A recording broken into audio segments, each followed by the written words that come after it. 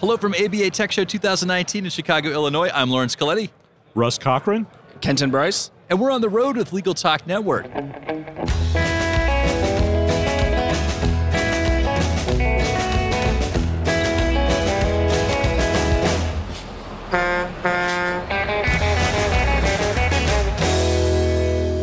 And we're back. We're here at the 2019 ABA Tech Show. We're in the Expo Hall. It's getting loud and raucous around here. It's still pretty much in the morning, and our first panel's here. I think you guys are fresh off your presentation, right? Yes. That's correct. Excellent. So before we get into all that, it's a really fun one. Let's learn a little bit more about you. Where do you work? What do you do? Let's start with Rust. I am the general counsel of the Oklahoma Bureau of Narcotics in Oklahoma City, Oklahoma. All right, and Kenton. I am the Director of Technology Innovation at the University of Oklahoma College of Law. Direct our digital initiative and investigate emerging technologies and legal. Excellent. So you guys were presenting at this session that was called All About Drones, Legal, Practical, and Educational Applications. So first question, how'd it go? I think it went well. We had a good response from the audience. They were a little disturbed. I had a drone flying to greet them when they walked in. But once I got over that, I think they went really well. Yeah, I thought we got a very good response, and there's a lot of interest in the drone technology or unmanned aircraft systems, and they seem to really enjoy it. Yeah, it's been really exciting. We have a little common saying at Legal Talk Network, our offices, it's dog and drone friendly, so we do have a few of those around. But I love flying them. They're a lot of fun, and I've got kind of a toy one, and I've got this thing called a Sphero. It's not a flying one. It's kind of like a rolling marble that you can program. It does all kinds of weird stuff, and it lights up. So basically, it's a cat toy. I would love to have one of those just to put inside a classroom and then just bring it in and have the students kind of scared that I'm actually spying them on the ground now, not just the air. So, yeah. You know, like every wife says, the only difference between a man and a boy is the size of his toys, right? And the expense of them. So, yeah, I have absolutely noticed a upward trend in the cost of toys as I've gotten older. So you're 100% right. Well, let's get into your presentation. It's all about drones, legal, practical, and educational applications. If you guys give me the 50,000 foot, we'll get into some of the specifics. My portion of it was, since I'm in law enforcement, since I work for a law enforcement organization, was to deal with the aspects of how we use drones in a law enforcement application, like as cover on search warrants and that kind of thing. So that was my aspect of it, and Kenton spoke about a lot of the other issues. Yeah, I spoke mainly about what lawyers need to know before they start using drones, like how the regulatory environment works, how state law works, how even local ordinances. Here in Chicago, they have an ordinance that basically you can't fly a drone. And so I talked about that and then into the civil application of drones and litigation and transactional work. Yeah. So you can't fly a drone at all in Chicago? The ordinance in Chicago is pretty unique. It's about 16 to 18 provisions that basically restrict your ability to fly in Chicago to very narrow areas. We'll see what case law comes out on that. It may not, actually, the FAA may have preempted that. We don't know yet. So, yeah.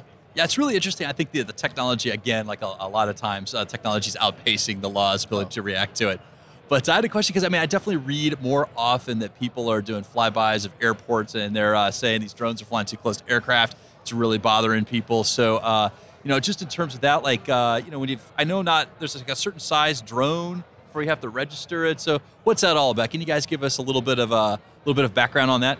Well, basically, it's anything over 0.55 pounds Correct. up to 55 pounds would be a small UAS, and it would have to be registered. Anything greater than 0.55 pounds. Yeah, you have to register them, and then the statute changed back in October. So now, even if you're a hobbyist or recreationalist, you still have to pass an aeronautical test, basically a safety and knowledge exam. You don't have to get licensed, but if you're going to fly it as an attorney and work, you have to get licensed under Part 107. And so even with that, though, there's still these local ordinances that restrict things, and I think it's going to continue to grow because you see these examples with Gatwick Airport got shut down for a few days because someone was flying a drone in the airport's airspace.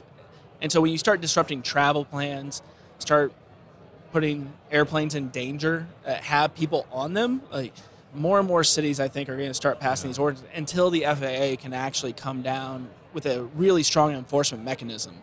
It recently happened in Dubai, too. Yeah. Somebody flying drone close to their airport. So.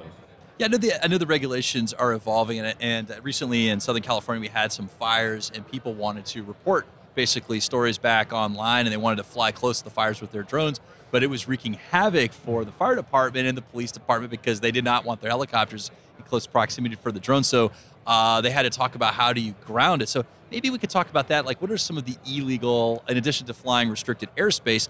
Now, where these people were flying was not always restricted airspace. So maybe we could go into some of the fly, no fly rules for some of the drones.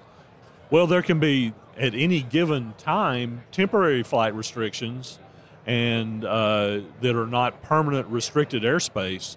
And that can happen at any given time, and it can be published and to where for a certain time period you can't fly into a particular area. Like, for instance, over in where some kind of activity is happening away from an airport where, like, the President of the United States is going to be.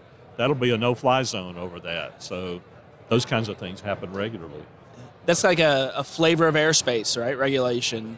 You do have your natural Class G airspace, which that's where you need to fly a drone. That's where you're allowed to fly a drone. But that can be overridden by what's called a notice to airmen or a notice to drone operators. And the great thing is today it gets published and then you have access to it immediately through apps. And so any drone you're going to fly that's not a toy is going to have an app that you have to fly it with. Like DJI has their DJI Go 4, and it will notify you you're in restricted airspace. And it gets updated every day. And so there's really no excuse for people to be flying airspace they're not supposed to be flying in. Now the question comes, what do you do when people are flying in that airspace? Just because you have a regulation doesn't mean people follow it. And so there's some options out there. And this is where Russ has been looking at in law enforcement, what they can be doing. And my favorite, though, so far is the Drone Hunter, which is basically Spider-Man meets a drone. It's a drone. It's fully autonomous, has its own radar system. When it detects a nefarious drone, an incoming drone, it launches, and then it shoots a net, a web, at that drone, and then tows it away to safe areas. So it's better than shooting a gun into the sky. It's better than using radio jammers to jam the signals. It's actually kind of using an analog idea to capture technology. Well, I read somewhere that law enforcement also has a tool where they can jam the radio frequency and automatically command the drone to fly home. So if they're getting close to an airspace, fly back to and land at its point of origin. Have you guys read that? That's not going to be at our level. I'm not familiar with that from like a state law enforcement agency. We don't have that capability. Yeah, I haven't seen that yet in operation. I've heard people talk about it. Haven't seen it yet, though. So we'll see if that actually comes to fruition. Yeah. I have a really fun question for you. So I'm a big fan of BattleBots, and so recently they started using flying drones in the battle arena. And so I had read that the FAA had restricted, you cannot shoot drones down, but clearly they're doing that in this competition. So these drones fly around with flamethrowers and try to light the other drones on fire, and then the drones on the ground will try to blow them out of the sky, and it's fun. I mean, it's great TV. But I want to know is BattleBots the show breaking FAA regulations when they do that? So I hope they got a waiver or a certificate of authorization from the FAA to do that. I'm sure they probably did their homework. And that happens all the time. You go to the FAA, they're pretty reasonable people, by the way.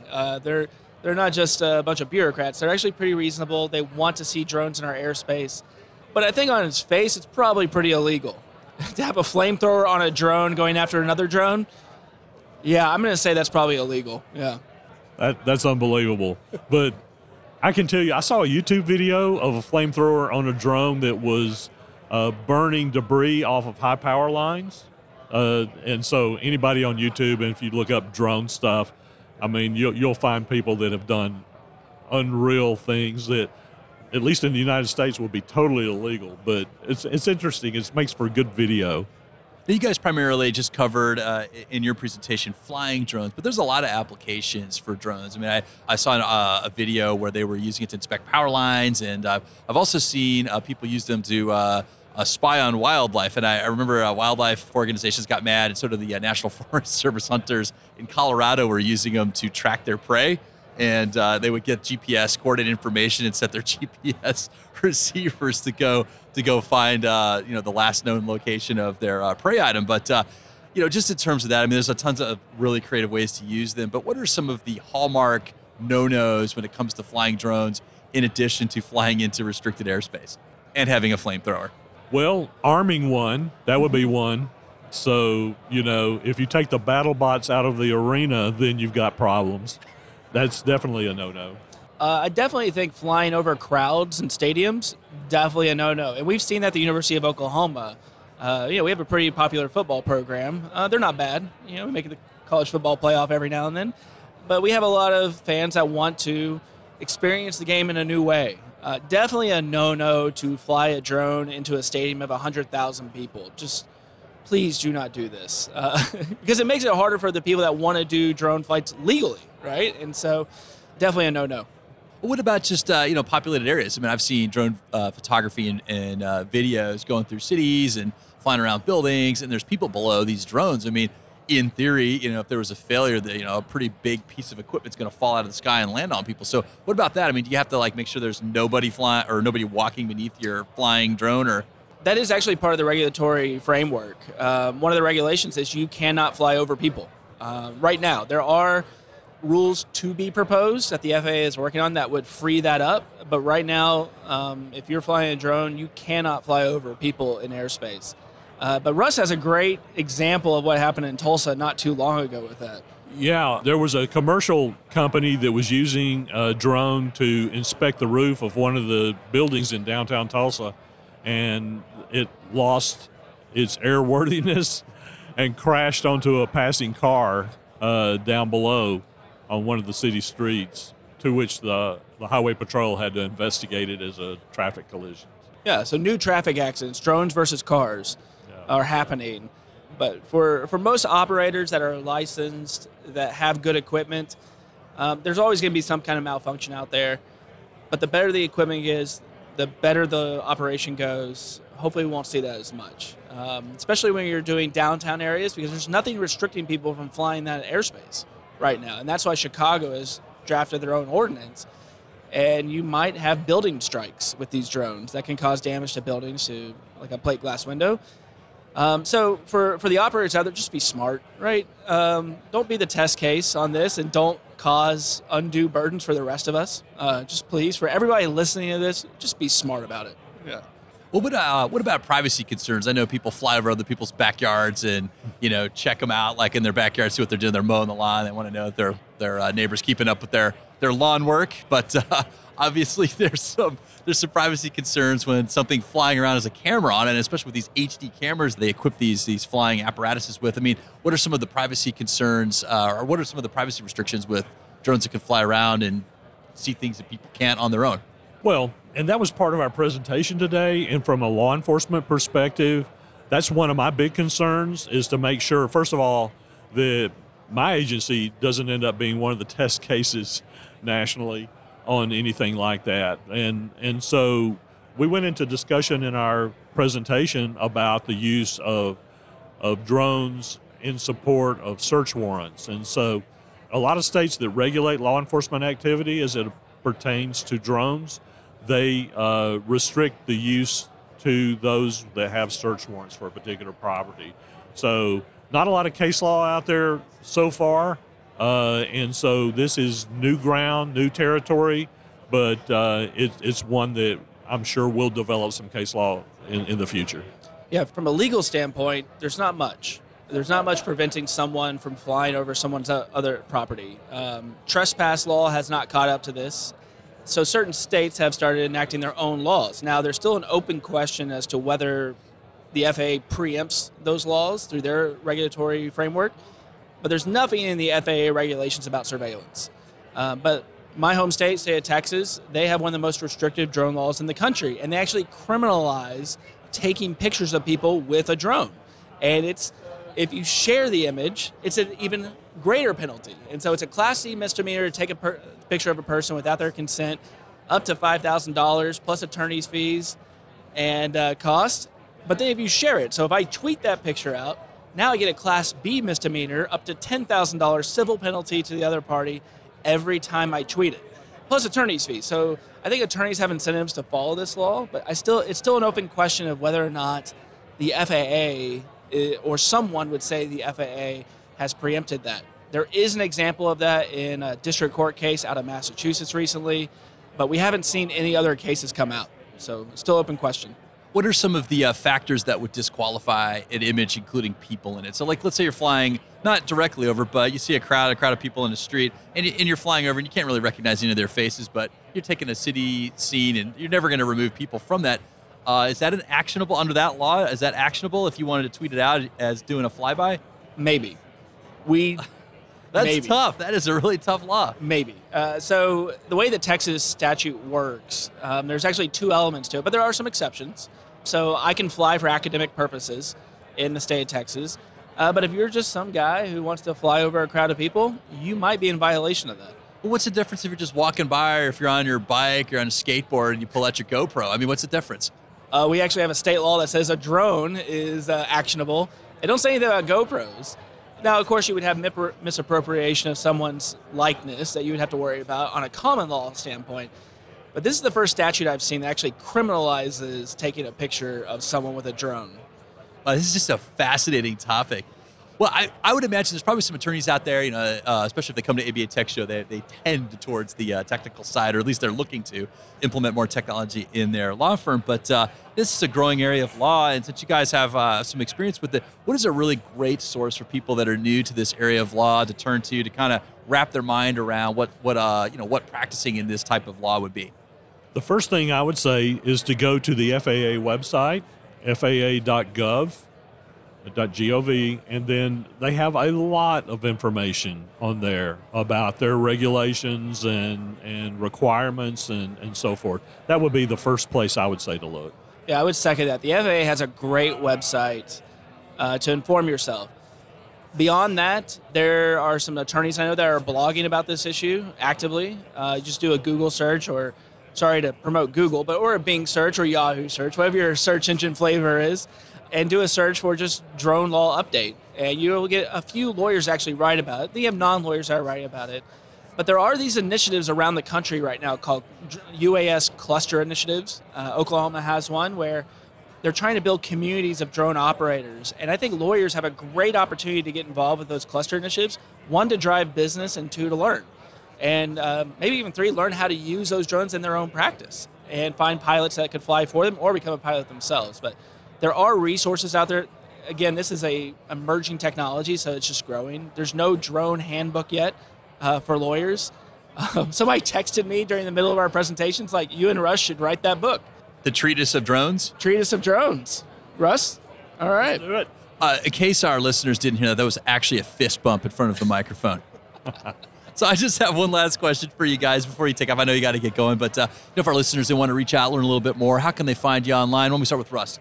The best place to get me is just feel free to email me. Now, I have the world's worst email address because it's a government email address, but it's rcochran@obn.state.ok.us. All right, and Kenton.